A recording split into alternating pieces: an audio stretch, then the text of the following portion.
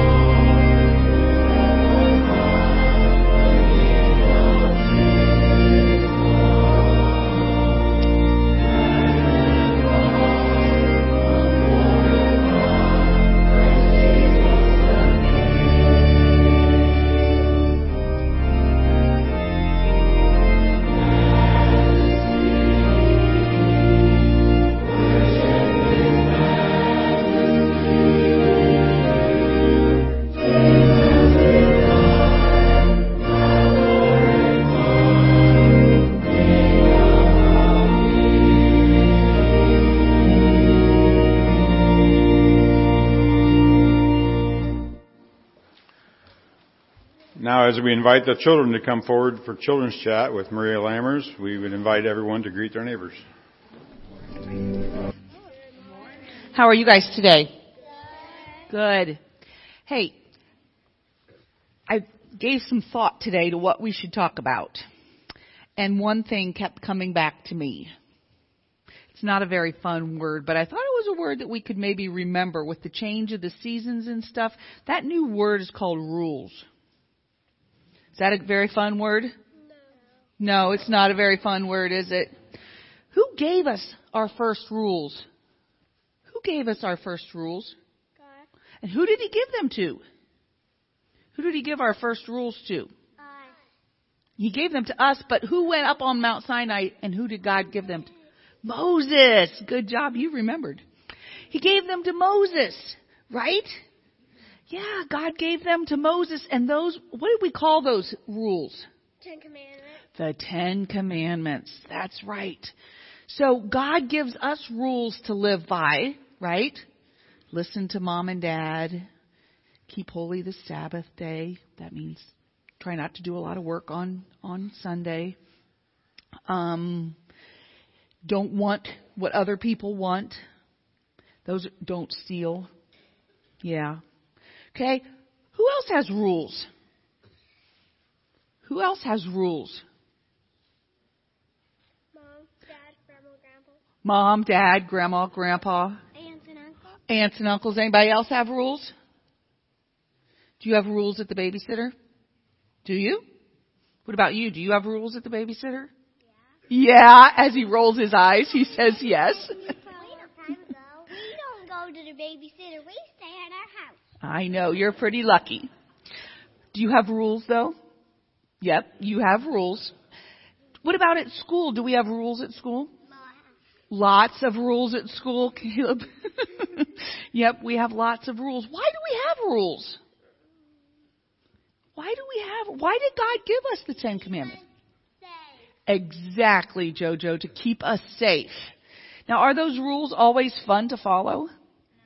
No, they're not always fun to follow, but we have to follow them to keep us safe. Even our teacher. Yep, teachers have rules too, believe me. Okay? But we need those rules. We need those guidelines to keep us safe. And that's why God gave us the 10 Commandments, is because we need those rules to follow so that we know what is expected of us. And when we follow those rules, good things happen. Right? What is the best thing that's going to happen when we follow the 10 Commandments? You go to heaven. You're going to get to go to heaven. That's right. What happens when you follow the rules at school, Caleb? You get to go to heaven. Yeah, you still get to go to heaven. But does it make your teacher smile? Do you keep a green light? Yes, exactly. Okay? So, as we come into summertime and spring, there's going to be new rules about being safe. Okay? And that's just something that we need to remember. That sometimes rules aren't fun to follow, but there's something that's there to keep us safe. And because God loves us very much and wants us to be with Him in heaven someday. Okay? So let's pray about that.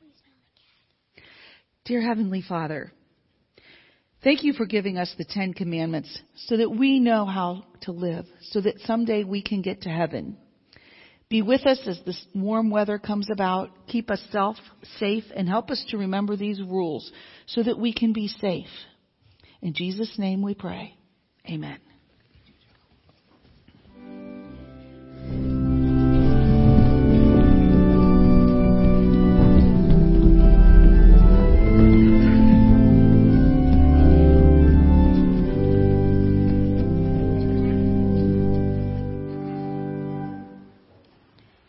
Killed this week in Nangarhar province in Afghanistan, specialist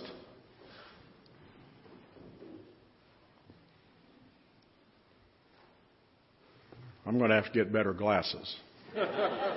Specialist Gabriel D. Conde, 22, from Loveland, Colorado, died in a plane crash of the WC-130 in Savannah, Georgia.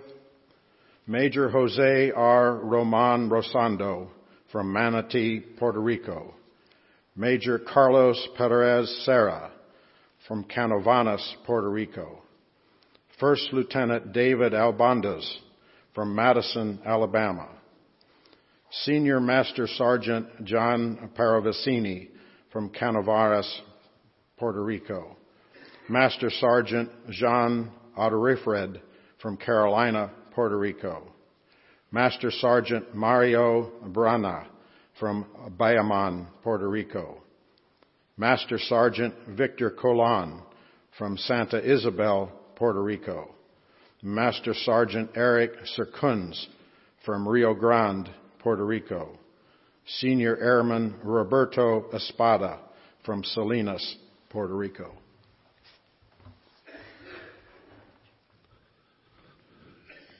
Before we lift our hearts up to the Lord in prayer, I just want to make a comment about our National Day of Prayer we had this past Thursday.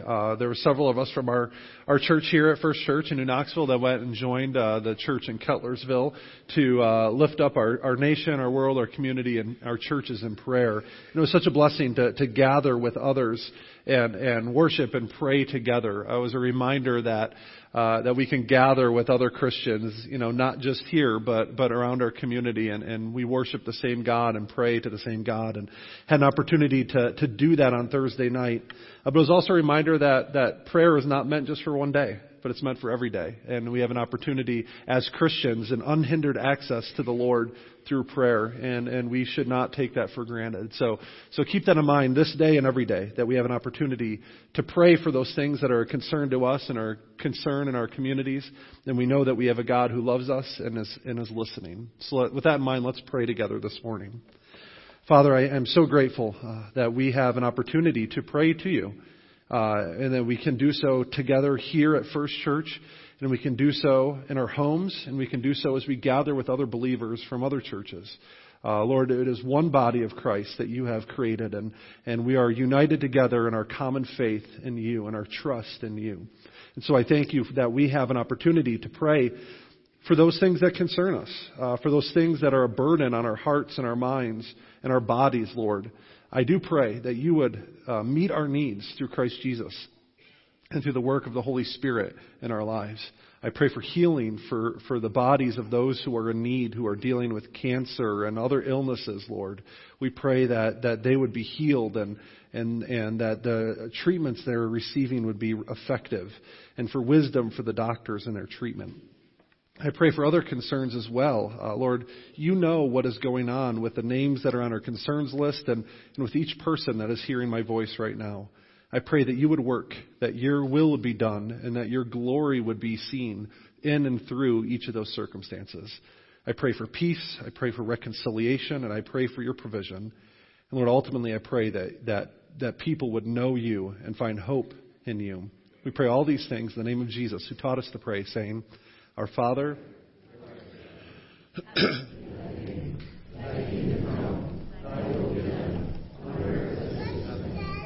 give us this day our daily bread, and forgive us our debts, as we forgive our debtors. And lead us not into temptation, but deliver us from evil. Thine is the kingdom, and the glory forever. Amen. Invite those who are helping at the offering to come forward at this time.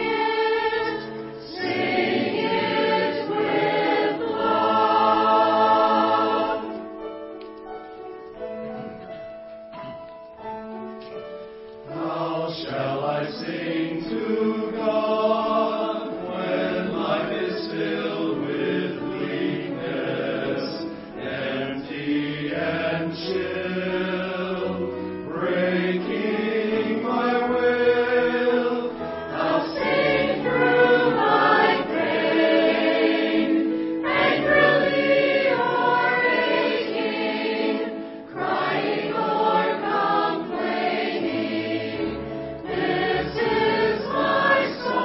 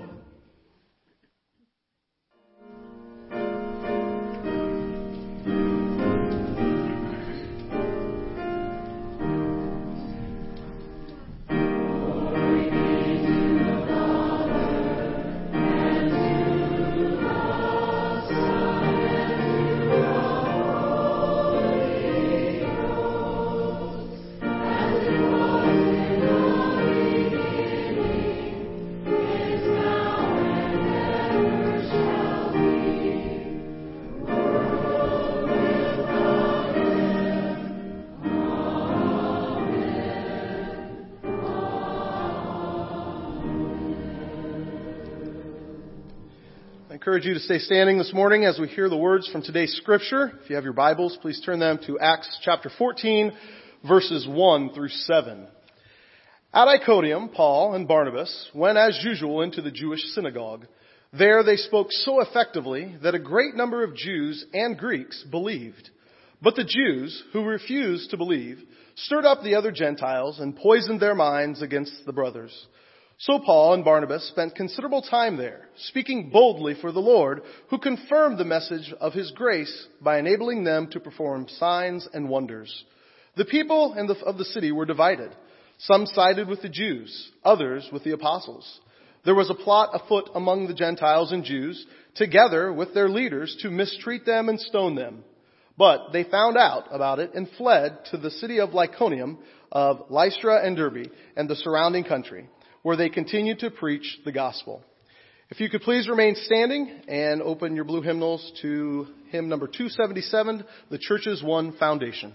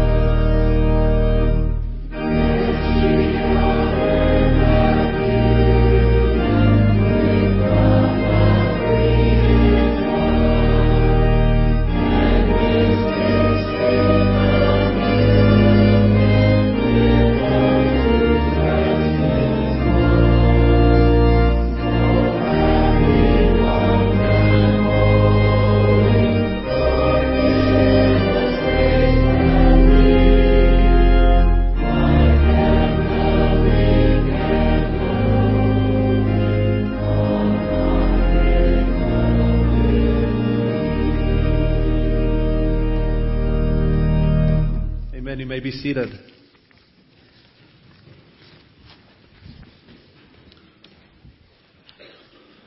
Let's pray together.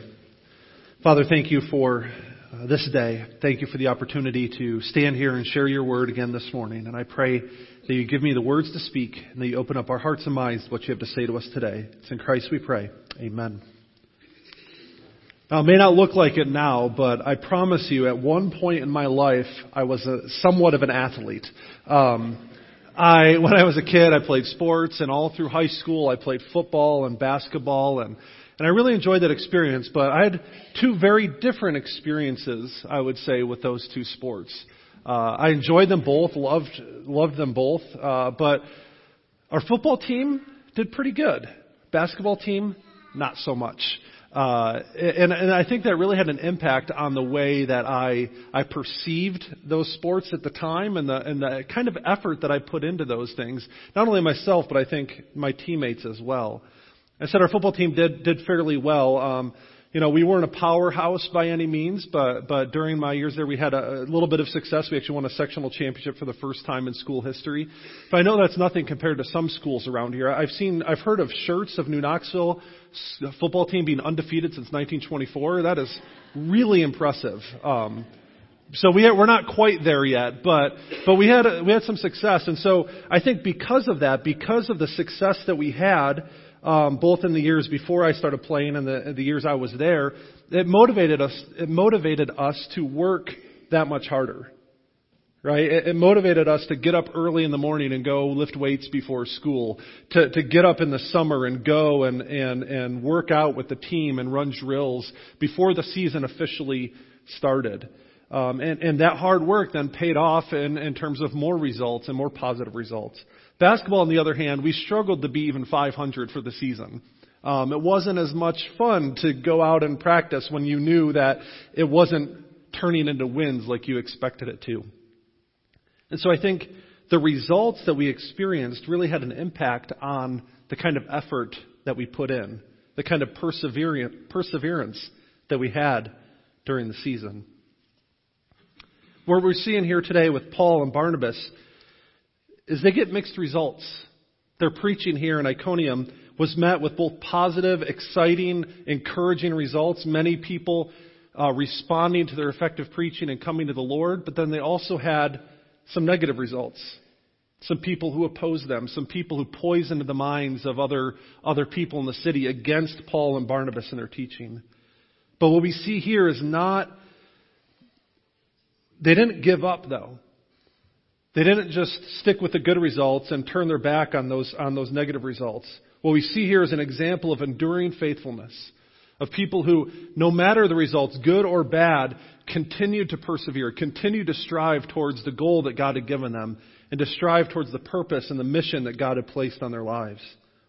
See, being committed to Christ is not about just following Him when it's easy, or following Him when the results are what we expect them to be. It's about following Him no matter what the results are, because being faithful to Him is what really matters. And so that's what we see here in this passage before us today is some mixed results, but they're enduring faithfulness. The first thing I want us to notice here is that being committed to Christ will lead to results. They just may not be the ones you expect them to be. Paul and Barnabas continue the pattern that we talked about last week. They go to the Jewish synagogue in this town and begin to preach the gospel and share the good news of Jesus Christ. But yet there's this dual response. As I already said, many people, both Jews and Greeks, believed as a result of their effective preaching. But a number of Jews who refused to believe stirred up a negative response to their ministry. See, mixed results are common in life and in ministry as well. And remember, when I talk about ministry, I'm not talking about just what I do up here, but it's what we all do together as we strive to live out God's calling and purpose on our lives. I was reminded this week that one of the first sermons I preached after we moved here in the summer of 2016 is we're all in this together. And it's so true. We're all in this together. We all have a calling and a purpose. And sometimes that's going to have mixed results. That's common. And there's many factors that contribute that we don't have time to get into today. But sometimes people are going to respond positively to what God is doing in this church and in this community. And sometimes it's very possible that people are going to respond negatively or somewhere in between those two. But people will respond when we faithfully pursue after what God is calling us to do. They might be positive or negative responses, but they will respond. And we need to remember that a positive response does not necessarily indicate faithfulness. See, it's very possible to gain a wide acceptance without remaining true to God's Word. And at the same time, a negative response does not necessarily mean unfaithfulness. What matters is staying true to the gospel and preaching the truth of God's Word consistently and effectively. I want to read a passage from 2 Timothy chapter 4. And once again, these are Paul's words to a young man named Timothy who was a pastor in this early church, and Paul was writing this letter to encourage him and to build him up. And beginning in chapter 4, he says, "In the presence of God and of Christ Jesus, who will judge the living and the dead, and in view of his appearing in his kingdom, I give you this charge, preach the word. Be prepared in season and out of season, correct, rebuke, and encourage with great patience and careful instruction. For the time will come when people will not put up with sound doctrine. Instead, to suit their own desires, they will gather around them a great number of teachers to say what their itching ears want to hear. They will turn their ears away from the truth and turn aside to myths. But you, keep your head in all situations. Endure hardship. Do the work of an evangelist. Discharge all the duties of your ministry." See, Paul's message to Timothy is simple. Preach the word. Keep preaching it. And be ready to do it in season and out of season. Stick to it, because a time will come when people don't want to hear it. And they'll reject the truth of God's word and replace it with whatever their itching ears want to hear. They'll rather be comforted with lies and half-truths than confronted with the saving grace of Jesus Christ. But hear this. Right? People's response does not determine the worth or the truthfulness of the message. If something is true, then it's true whether people receive it or not. If it is true whether people want it to be true or not. And so the validity of God's word is not determined by popular vote. Right? The Bible is true because the truth is a person, and that person is Jesus Christ, who is revealed to us through God's word. We can rely on it, we can hold fast to it, even when others don't, because it's true no matter what. But you may ask, what does no response indicate? Right? There's going to be times when people are just indifferent to the work of God in their lives, or the work of God in this church, in this community. See, churches and ministries and individuals may go through periods where there is very little, if no, response. And this does not disqualify their ministry. It may just be a dry season. It may just be a time when people are just have hardened hearts towards what is happening. But if there is no response over a long period of time, one has to wonder, right, about the faithfulness of that ministry. Put it another way, and I want you to seriously think about this question here. If First Church were to disappear today, if we were to just be gone from this community, would people notice? What kind of impact would our absence have in New Knoxville and the surrounding communities? Now, I stand here today, and I think there will be a notice. People will realize that we're gone. But that question is still one to think about nonetheless. What kind of impact are we having? How are people responding to the ministry we have here? And would they notice if we were gone? We may go through seasons like this, but we can't stay there. We can't remain stagnant and ineffective in ministry. Satan loves nothing more than a church distracted from its purpose. You see, Satan isn't really concerned about our focus being on him. Right? His goal isn't for us to be focused on him all the time. All he cares about, what he really wants, is simply for us to be distracted from Christ. To see our eyes move from him to anything else. If that's the case, then he's accomplished his purpose. And why is that? Because an ineffective and distracted church does not make an impact for the kingdom of God. And so we must remain focused. Like Paul and Barnabas, we must continue to press on toward the mission God has given us, to share the good news of Jesus Christ and to make disciples of Jesus.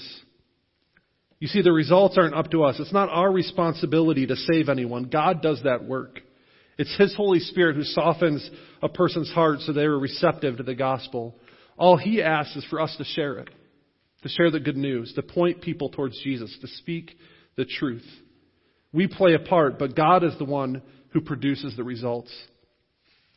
1 Corinthians chapter 3, verses 5 through 7 says, After all, who is Apollos and what is Paul? Only servants through whom you came to believe. As the Lord has assigned to each has a task. I planted the seed, Apollos watered it, but God is making it grow. So neither the one who plants nor the one who waters is anything, but only God who makes things grow. See, each one of us has a task given to us by the Lord. Your job may be to plant the seed. Another person's job is to water it. Maybe my job is to nurture that soil.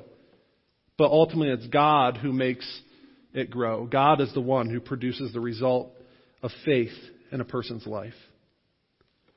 And so we see here that Paul and Barnabas' ministry produced results, but it also required faithful endurance. Verse 3 takes an interesting turn. Verse 2 ends describing the opposition that the group of missionaries were experiencing. People's minds have been poisoned against them, and it sounds like it was a good time to give up and to move out of town. But instead of doing that, Paul and Barnabas doubled down their efforts. They spent considerable time there, it says, speaking about the Lord. It's as if they spent more time preaching in Iconium as a result of the opposition than they would have otherwise.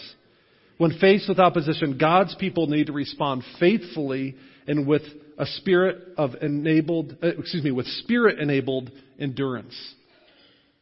You see, they remained there because that is where the need was the greatest.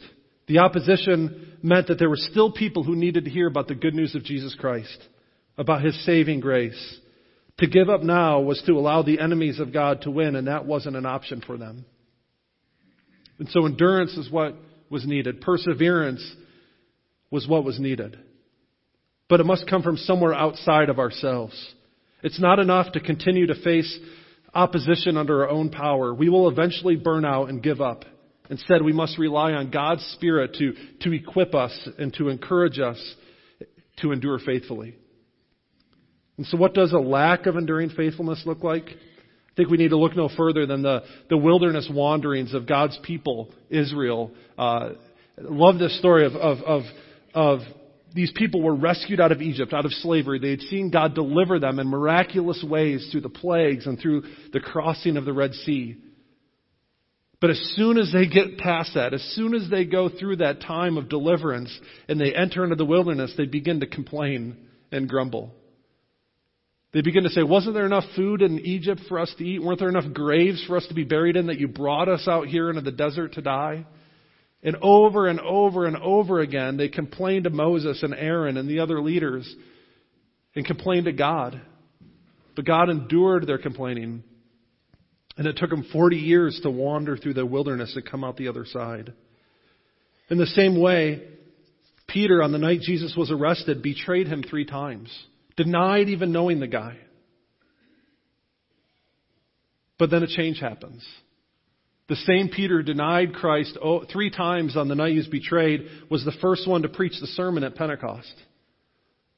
He was the one who boldly went out and was a leader in that early church right alongside Paul. See, what changed? What was the difference in Peter's life from that night Jesus died to the time afterwards when he was willing to give his life for the gospel, when he was willing to endure hardship and even imprisonment?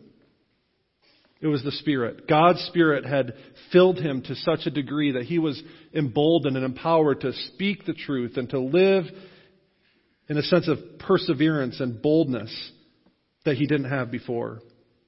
See, it's God working in us that enables us to faithfully endure in the face of opposition. There's several passages we can point to. Galatians chapter 5 talks about patience being a fruit of the Spirit. Ephesians chapter 6 talks about the armor of God, how we must put on the armor of God in order to stand and endure during difficult times. I want to point to Colossians chapter 1 and read that for us. Colossians 1, 9 through 12. It says, for this reason, again, this is Paul speaking, since the day we heard about you, we have not stopped praying for you. We continually ask God to fill you with the knowledge of His will through all the wisdom and understanding that the Spirit gives, so that you may live a life worthy of the Lord and please Him in every way, bearing fruit in every good work and growing in the knowledge of God, being strengthened with all power according to His glorious might, so that you may have great endurance and patience, in giving joyful thanks to the Father who has qualified you to share in the inheritance of His holy people in the kingdom of light. See, it's through a knowledge of God and that indwelling of the Holy Spirit that gives us that endurance, the power to stay true even during those difficult times. And so what does faithful endurance look like for us? What does it mean to endure faithfully? Well, it doesn't necessarily mean that we're all going to be thrown in jail like Paul and Peter had over the course of their ministry. It comes out in more ordinary but still very important ways. Enduring faithfulness looks like the Sunday school teacher who faithfully serves year in, year out, and sometimes for decades in order to teach children about the love of God. It's about not being ashamed to share your faith with family, friends, coworkers, even if it means facing their ridicule. It means intentionally studying God's Word and spending time in prayer, especially when it's inconvenient to do so. It means submitting to the authority of God's Word, especially when it's inconvenient or unpopular.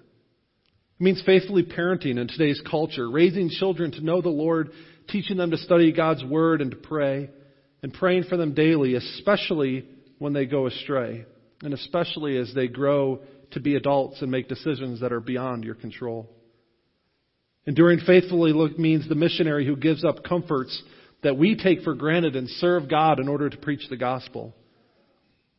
And it means investing in people and communities for the long haul, not seeking a quick fix, but patiently waiting for God to work in and through them.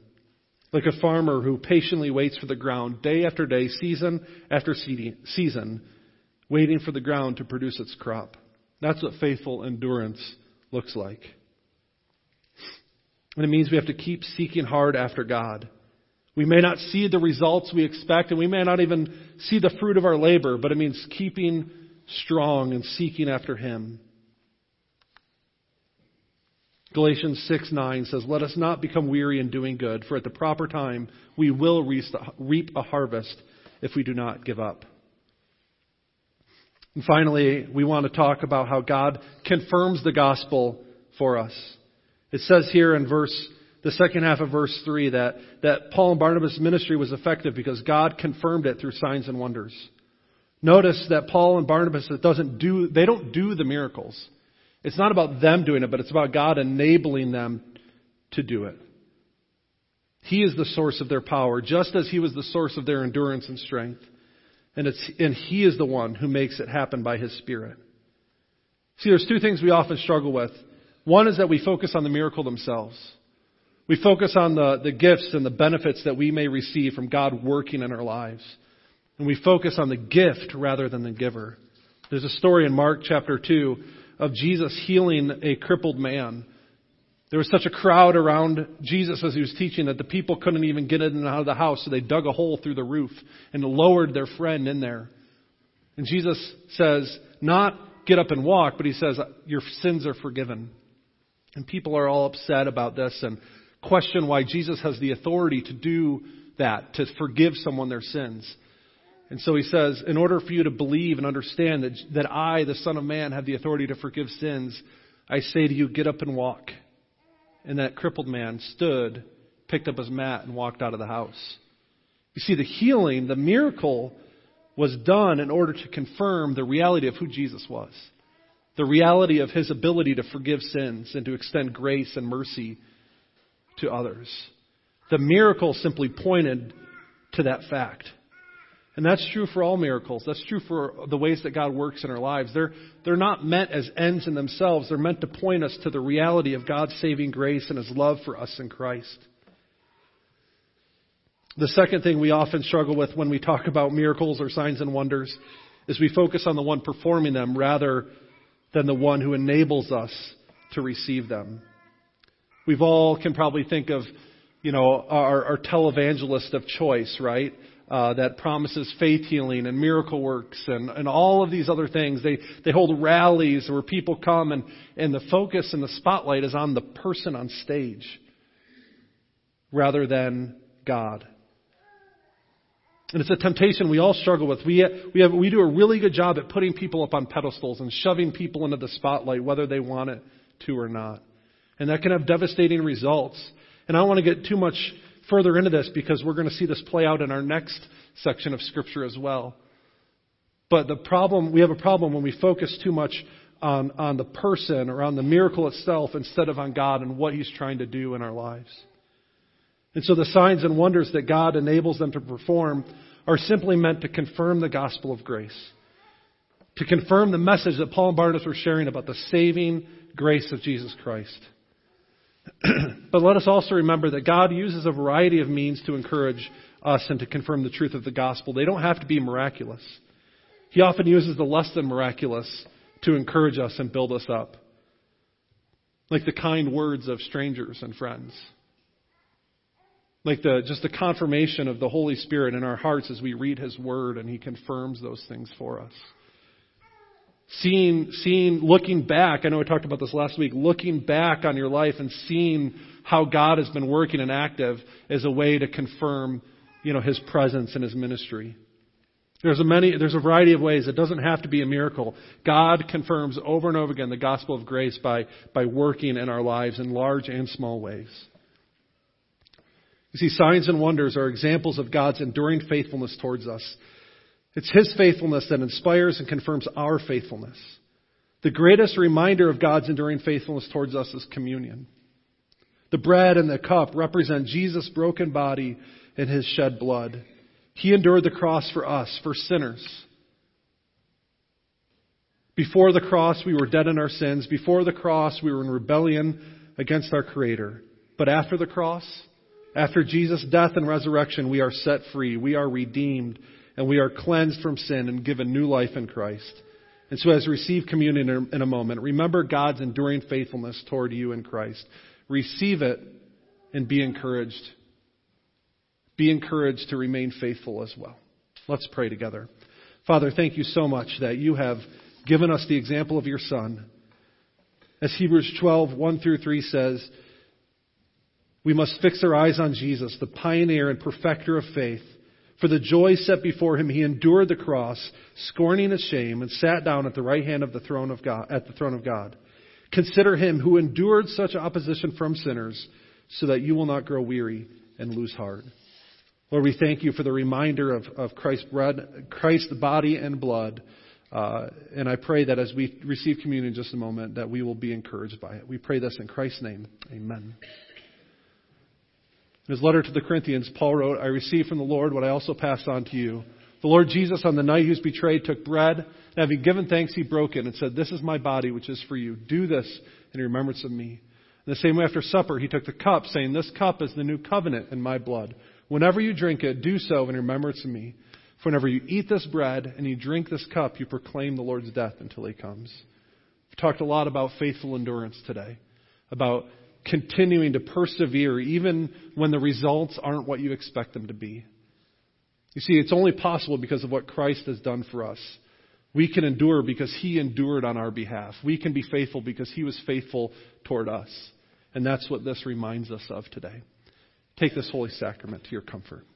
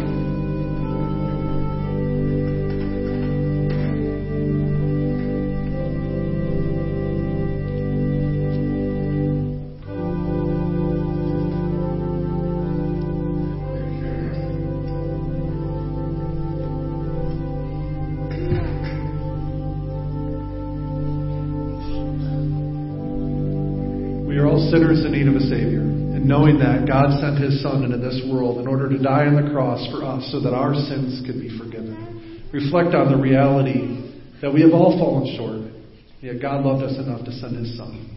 Take and eat His body, knowing that He died for you.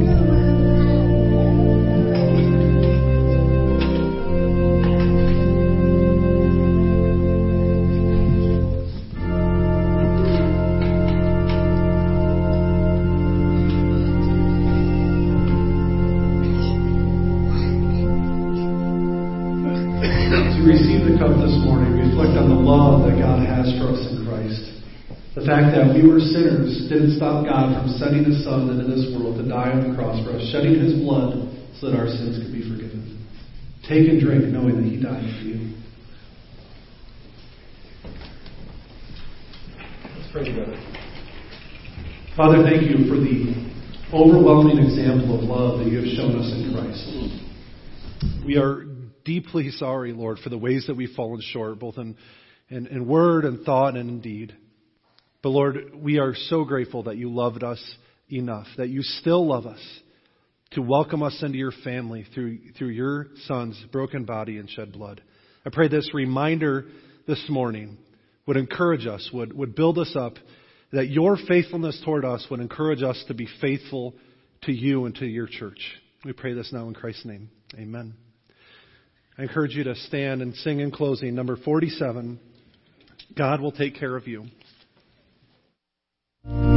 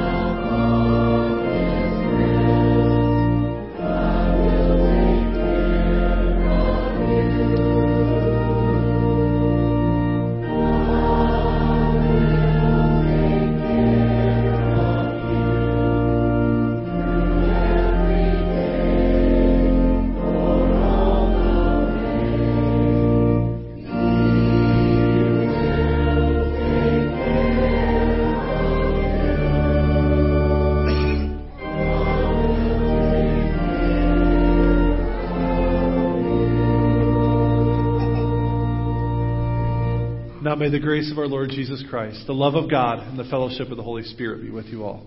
Amen.